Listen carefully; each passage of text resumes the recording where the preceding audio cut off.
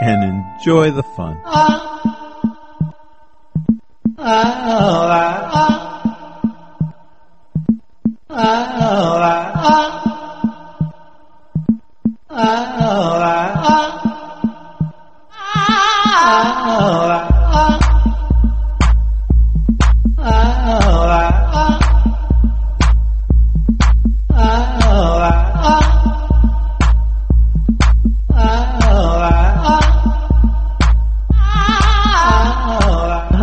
Welcome to A Spiritual Guide to Politics. I am Liz Philippos, and I'm here to offer an expanded perspective into this moment in our collective political lives so that we come to a deeper awareness of our capacity to transform and transcend the present paradigm as agents of transformation.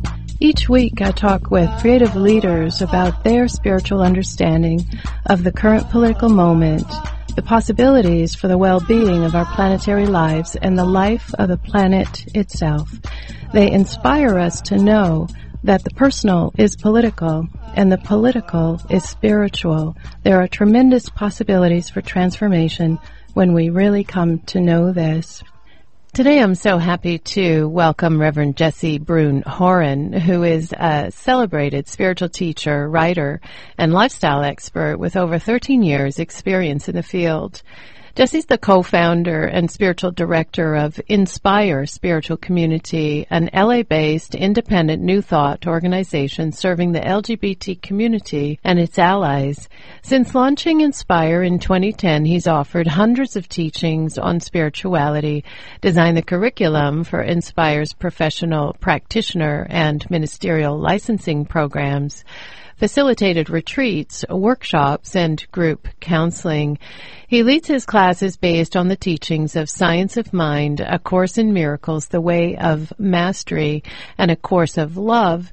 Jesse recently joined the LGBTQ Advisory Council for the LA Sheriff's Department and has been recognized by the LAPD for his community leadership efforts. He hosts the popular podcast LGBTQ and Spiritual. He lives and loves in Los Angeles with his husband Christopher and family, and if that's not enough, he also holds 2 ministerial ordinations, and he's a Le Cordon Bleu trained chef.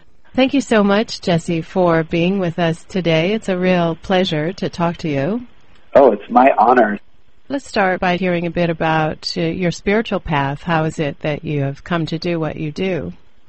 Well, I've always been a God guy. I grew up in the Southern Baptist community, and it's kind of funny because I grew up in Seattle, Washington, which is almost as north as you can get, but Southern Baptist wasn't like a huge thing up there, and my parents found the church.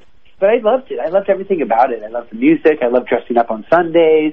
I loved God. I just did with all my heart. It wasn't until I was 13 or 14 that I started to understand I was gay. And back then, I think that you felt different. Now I feel like it's much more normalized because there's so much more understanding around it. I was starting to understand who I was and what my sexuality was and coming to terms with that. One thing that I was very clear on is that God, or the God of my understanding, didn't have room in his house for gay people. I had to choose between living an authentic life or staying in the closet and being what I thought was a good Christian. The budding hormones of a young teenager made that choice very simple because I was really interested in exploring this whole gay thing. I left the church and I just never looked back. I didn't realize the impact that had on my life until much later. My story has alcohol abuse and other things that go along with that. I realize now in retrospect, with some life under my belt, that was directly linked to this feeling that something was missing, the feeling that something was broken about me. I was about 21 that I discovered Science of Mind, New Thought. It was like a new experience of God and what was possible with spirituality. I was totally in. From that point on, I would take classes, I'd meditate, I'd yoga, I'd cleanse, I'd read all the books. I had a real hunger and passion for this stuff. Either I was going to go down this path where the world sucked and I was a victim and you got to survive, or I have this opportunity to just enjoy a clearing of the slate, and starting with a fresh canvas. And I could paint something new, and I decided to go that route. I started volunteering at Buddhist bookstores. I started doing everything that I could that was free, because finding God in Los Angeles was very expensive. I started to feel great. I started to feel better than I ever had in my life. I was drug and alcohol free, but I was also boyfriend free and job free. All the things that I was supposed to have to make me feel like I had value were not there, and yet I felt better than I ever had in my life. And it was then where I was like, I have to share this. I don't know what it is, but I need to share this. I went back to an evening service, and it was at that evening service that I met the woman who would turn into my mentor. It was just this perfect moment where I feel like my prayer for freedom, my prayer for expansiveness, my prayer for direction was answered, and it came in the form of Jennifer Hadley. She took me under her wing. She held a high bar for me. She trained me. She made me read and study and write papers. And we developed a community for LGBTQ people, a spiritual community for LGBTQ people. And we started meeting in bars because alcoholism was part of my story. I thought, wouldn't it be cool to create something different that LGBTQ people could find when they came looking for community in the bars? And so for 3.5 years, we met every Sunday in bars in West Hollywood, California, until the community really began to grow and expand. And it was at that point that Jennifer and I decided that it was time for me to stand as the spiritual director of the community. And so Jennifer stepped away from this space as the spiritual director. I stepped in. I got my ministerial license and ordination through Community Miracle Center, which is actually an organization that focuses on A Course in Miracles as the foundational philosophy and text. With my training with Reverend Jennifer, I was in her classes for years and years. I'm actually still in classes with Jennifer. And my training with the Community Miracle Center, and then my training as a community leader running Inspire, I definitely feel like I am cradled in the New Thought philosophy as well as modern mysticism. I'm just your average modern mystic doing what he can to contribute to the vision of unity and perfect love on the planet. Oh, fantastic. That's great. That's a great story. What do gay spiritual people face now, if not the same kind of repression or exclusion or silence around being gay? Something's changed, yes, and sure. And still, what might gay people face? I honestly think that it really varies, and it varies definitely by geography. I run a spiritual center for LGBTQ people in Los Angeles, California. You really can't have a more liberally minded place. My community specifically is extremely diverse, and we have a strong representation of men, women, cisgendered, transgendered, non-gender conforming people, different cultural backgrounds, philosophical backgrounds. It's a beautiful melting pot, and that really is sort of the vision fulfilled on my end. And I know that it's not the same everywhere. There are some places where people are still afraid to come out of the closet. Like anything, or anyone really, and this isn't a LGBTQ issue, there's still a lot of people feeling shame and also cutting the cords to past narratives about what it means to be LGBTQ, narratives that just are not accurate. One of our main focuses right now is building bridges and supporting our brothers and sisters of trans experience, because I think that there's a call to action because there are public displays of discrimination happening at the level of the president declaring that trans people can't serve in the military. When you start asking questions, it just doesn't make sense, because really what it just simply is transphobia or homophobia or femphobia, a lot of misogyny wrapped up in there, and that still needs doing a lot of work for healing. Like anything for the LGBTQ community, it's healing shame. It's healing a belief that we are in any way less than people who identify as heterosexual. What we do at Inspire is we provide tools to support people in absolutely loving themselves, knowing that they are perfect, whole, and complete, no matter how they choose to express in the physical.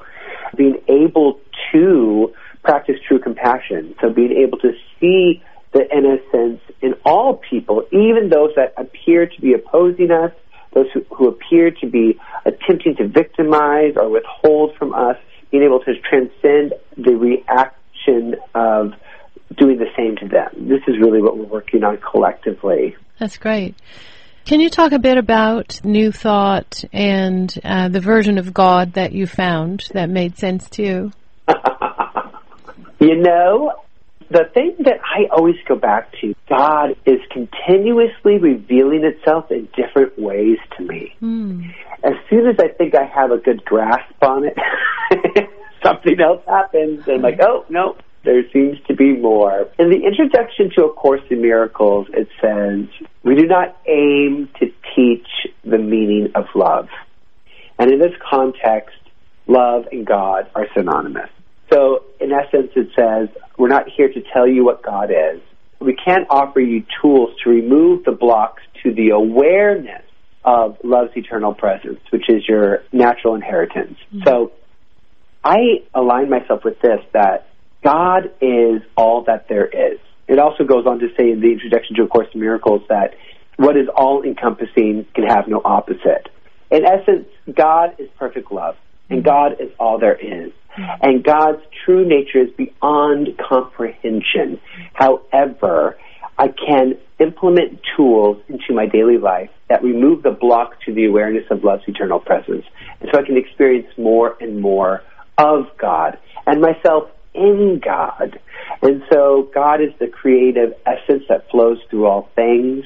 God is, oh my gosh, God is that perfect moment of stillness in which we can take a deep breath in and breathe out and know that we are completely taken care of. It's that feeling, essence, tone that I understand to be God. And the fear, the worry, the anxiety, the upset, all of that is the result for believing something that just isn't quite true. Something about God, something about me that just isn't quite true. Something about you that just isn't quite true. And when we believe these false ideas about ourselves and others, we experience fear. We experience subsidiaries of fear. And that takes us out of an experience of God, out of our oneness. I always say that the foundational principles of Inspire can be simply explained by saying, we are all one, that oneness is God, and God is love. I tend to try to keep it as simple as possible. It's in the simplicity that true wisdom dwells. When I go back to the basics, I experience so much more peace, and I think it's within that experience of peace, that's where we begin to experience ourselves as we truly are. Beautiful. What do you think having a spiritual center with a focus on LGBTQ people and their allies, having this kind of spiritual expression in West Hollywood or LA or anywhere, what's the impact of your center on the community? What's your impact of the thought that God is love and God loves gay people? The universe is always reflecting back to us our own beliefs. It's a mirror. The more people that feel at peace, then the more peace we're going to see on the planet. That's the solution. It's not about getting the right laws passed or whatever. Maybe that's an extension of that, but what we're seeing is an outpicturing of our inner landscape. The impact that we're having in the LGBTQ community is actually the impact we're having on the planet, because we celebrate the uniqueness of the LGBTQ experience as we continue to explore the common threads that connect us all. So the emphasis and the focus is really on unity. It's about what unites all of us, all of our similarities, and we celebrate the LGBTQ experience together, you know, because there are like fun, unique experiences that we can relate to in the LGBTQ community that other people can't. It's like why it's very valuable to have women's groups and men's groups and groups for, people of color and groups for people of trans experience and groups for, mothers and groups for fathers. It's a unique experience that other people can relate to that other people who don't have that experience really can't. So, but it's all part of the collective. It's all part of the whole. And so the impact we're making is just simply we're teaching LGBTQ people and allies, the people that come to our service, we're giving them tools to support them in feeling peaceful in their lives. And the more peace that they're experiencing in their own lives, the more peace we're experiencing in the community. The more peace we're experiencing in the community, the more peace we're going to be experiencing in the state, in the country, in the world. In our mission statement, we say, our intention is to create world peace, piece by piece. You, me, everyone in the community, those are the pieces of the whole. It also says in our mission statement, we are healing judgment, fear, and shame within ourselves so that we can support collective healing. If we're talking about impact, I suppose that's our impact, but that's the impact of any spiritual community whose foundation is love, more peace. That's great. That's a wonderful explanation of how it works at the level of consciousness, doing the work of healing ourselves through an understanding of God that is whole and unified. That's really great. If you're just joining us, you're listening to Reverend Jesse Brune Horan, Spiritual Director of the Inspire Spiritual Community. So do you find yourself in conversations with reverends who don't see it the same way as you? That's a really interesting question. I host interfaith panel discussions because I think it's important that we come together and have the same conversation through different lenses. And so I work with rabbis and Christian ministers. Even though the texts are different, even though the languaging is a little different, we're usually saying the same thing. Being a mystic, I think that there's a little less emphasis on the reality of the physical, the body itself, and the importance of the body. In mysticism, it really is, and New Thought is the same with this, that life does not begin with birth and it does not end with death. It's something serial. It's something eternal. Continuation of exploration into your oneness. With that, there's talks within that realm, there's an exploration of reincarnation, or really the way I understand it, whatever best serves your soul's evolution, the evolution of the soul is what you will experience, and so I think that's the biggest difference. It's the fear of death that will prevent you from saying what needs to be said. It's going to prevent you from taking a stand in love, for transformation. When we can release that belief of death, we can take a more powerful stance and say what needs to be said and take a stand for the vision of unity that we feel so drawn to. That's great. That's a great insight. If we thought we didn't have anything to lose, how bold we would be. Yeah, think about it. and how truthful. Really, bold is just another way of saying truthful. What do you think is hopeful about this moment in the United States? I don't even think it's hopeful. I understand the concept of hope, but here's what I'm seeing. I'm seeing spiritual law in action, okay? I am seeing the manifestation of power of the divine feminine expressing itself in bold and beautiful strokes. I'm seeing the light shining brightly and the confusion of the darkness beginning to fade. And though the darkness may need to make wild, violent attempts to try to convince us that it's still a thing and still powerful, it's failing in its mission. And the pendulum swinging in the direction of the light for the light is really powerful and profound. And I feel as though there are so many more displays of kindness and goodness and just love and holy relationships expressing itself in the planet. It's just that it appears to be opposite because the media is so focused on the negative and the ridiculous and the circus. I have been so profoundly inspired by the women's movements and by the Black Lives Matter movements and the movements that are standing for equality, the LGBTQ, marriage equality movements, all of these things that are proof that unity and equality are at the forefront of the people's minds. The current administration, and which is predominantly white, predominantly male, predominantly, we'll just say conservative, I think that it's just inspiring people to, I'm seeing the brilliance in it and the perfection in it, which took me a while to get there, but I'm starting to really see it because it's inspiring so much movement in the physical. So we're seeing a manifestation of a power shift. And you know what? I got to tell you, I went and I taught a class to a bunch of kids a couple months ago. These were like high school to college-age LGBTQ and ally kids. And they were all sort of politically charged kids, politically minded kids. And it was so diverse. I would say maybe 10, 15% max were Caucasian. And so culturally, the diversity was so rich, and I was just like, wow, this is the future right here. And these are people that are going to be voting. These are people that are going to be making some real decisions because they're smart and they're paying attention and they're hungry for change.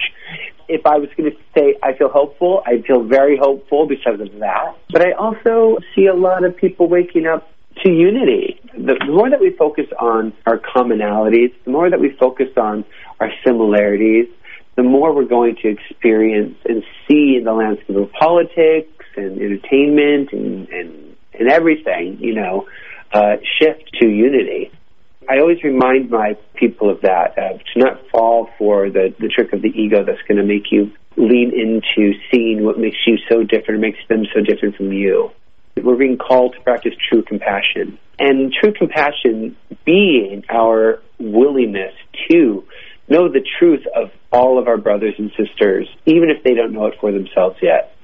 To the spiritually minded individual who is interested in experiencing more peace on the planet, how do you respond to a cry for love? Do you respond with hate?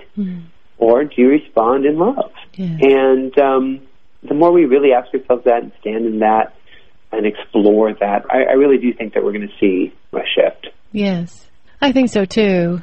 I like what you're saying about focusing on what our commonalities are, especially in a context of a spiritual teaching that tells us we are more than our bodies, more than our minds, more than our sexuality, more than this physical reality. It gives substance to the notion of finding our commonalities, because I think without a spiritual foundation, we go looking for commonalities that are still in the physical, still trying to bridge some gap in the physical when, in fact, we're so much more than that. What's so healing about New Thought for all kinds of people that have suffered some kind of persecution based on their physicality? Oh, for sure. At the same time, be able to celebrate the uniqueness of your expression, the uniqueness of your life's journey. Yes. What if we just played with the idea that absolutely nothing has happened in our lives that we didn't call into being for the purpose of waking us up to who we truly are? Down to our parents, to that awful teacher in first grade that didn't believe in you, to the bullies in school, to the attacker, to the mean boss, to the boyfriend or girlfriend that cheated on you, everything that happened, down to like the latte you got this morning at Starbucks, everything you called forth into being to support you to wake up to who you are. And so if we take that ball and roll with it, then we have a really fun game to play at the level of politics, right? So let's say we called forth this administration to support us in awakening to who we truly are. How are we going to take this opportunity, and how is that so? Let's look for evidence of that being true, and let's pursue that. Let's engage the current situation and climate in that and take responsibility for it. Say, we created this, and how did I contribute to creating this? What can I do to shift it if I'm interested in having a different experience? Or how can I see this as holy? How can I see this as perfect, even if it feels convoluted and scary and wrong in this moment?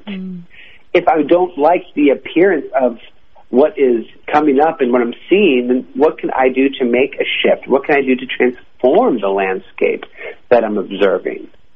It's a fun game. Yeah. And we're playing that game right now. This conversation, this is how we're doing it. Yeah, about taking dominion over circumstance rather than feeling victimized by them, and knowing that we are creative beings here to play. Yes. Yeah, wonderful. So tell me, what's happening at Inspire? What's coming next that we should know about? Well, we just celebrated 8 years. So it was our 8-year anniversary. On the 14th, Valentine's Day, we had our first meeting on Valentine's Day in 2010. And we're just getting ready to graduate our first class of ministers. One thing that I really love about Inspire is that we really have become a place that is taking care of, supporting, nurturing, and preparing LGBT community and spiritual leaders. And some of our practitioners have gone on to do fantastic things, heart-centered activism. Both my husband and I sit on the LGBTQ Advisory Council to the LA Sheriff's Department. We are helping create curriculum to train the officers to better relate with people of trans experience in our community. I really love that we get to do that.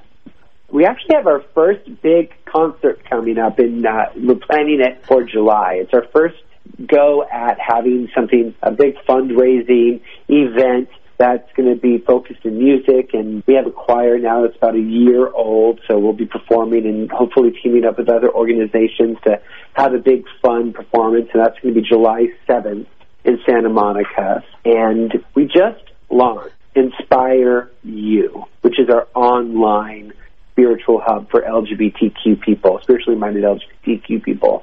And that's offering ongoing class series and workshops and free services, counseling and coaching and all this kind of stuff. It's sort of a way that we're taking the ministry global. We really do hold a vision of being a hub, a light, a source for LGBTQ people. It's really exciting. That is exciting. Tell us the website for that. InspireSpiritualCommunity.org. Okay. Yeah. And where can people visit Inspire in Los Angeles? We've moved locations. We outgrew our old space, and now we are meeting at the Actors Company LA. They have a theater complex. It's right on the border of West Hollywood and Hollywood, just west of La Brea on Formosa Avenue. 916 North Formosa Avenue. Zip code is 90046. It's a party. We have a lot of fun. We have a lot of fun on Sundays. Wonderful. Well, I so appreciate you joining me today, Jesse, and I so appreciate the conversation that we've had and also all the work that you're doing in the world. Thank you so much for everything that you do. Well, thank you so much for giving me the opportunity to come share and play along with you today. You've been listening to my guest, Rev Jesse Brune Horan, the spiritual director of the Inspire Spiritual Community. You can find out more about Jesse at jessebrune.com. You've been listening to A Spiritual Guide to Politics here on KPFK Radio. My name is Liz Philippos. Thank you so much for listening. I'm so glad you joined us. Until next time.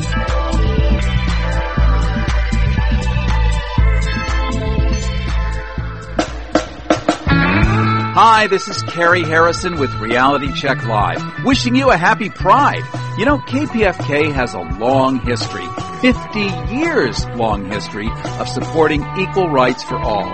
Also for celebrating the LGBT plus community all during Pride Month and all year around.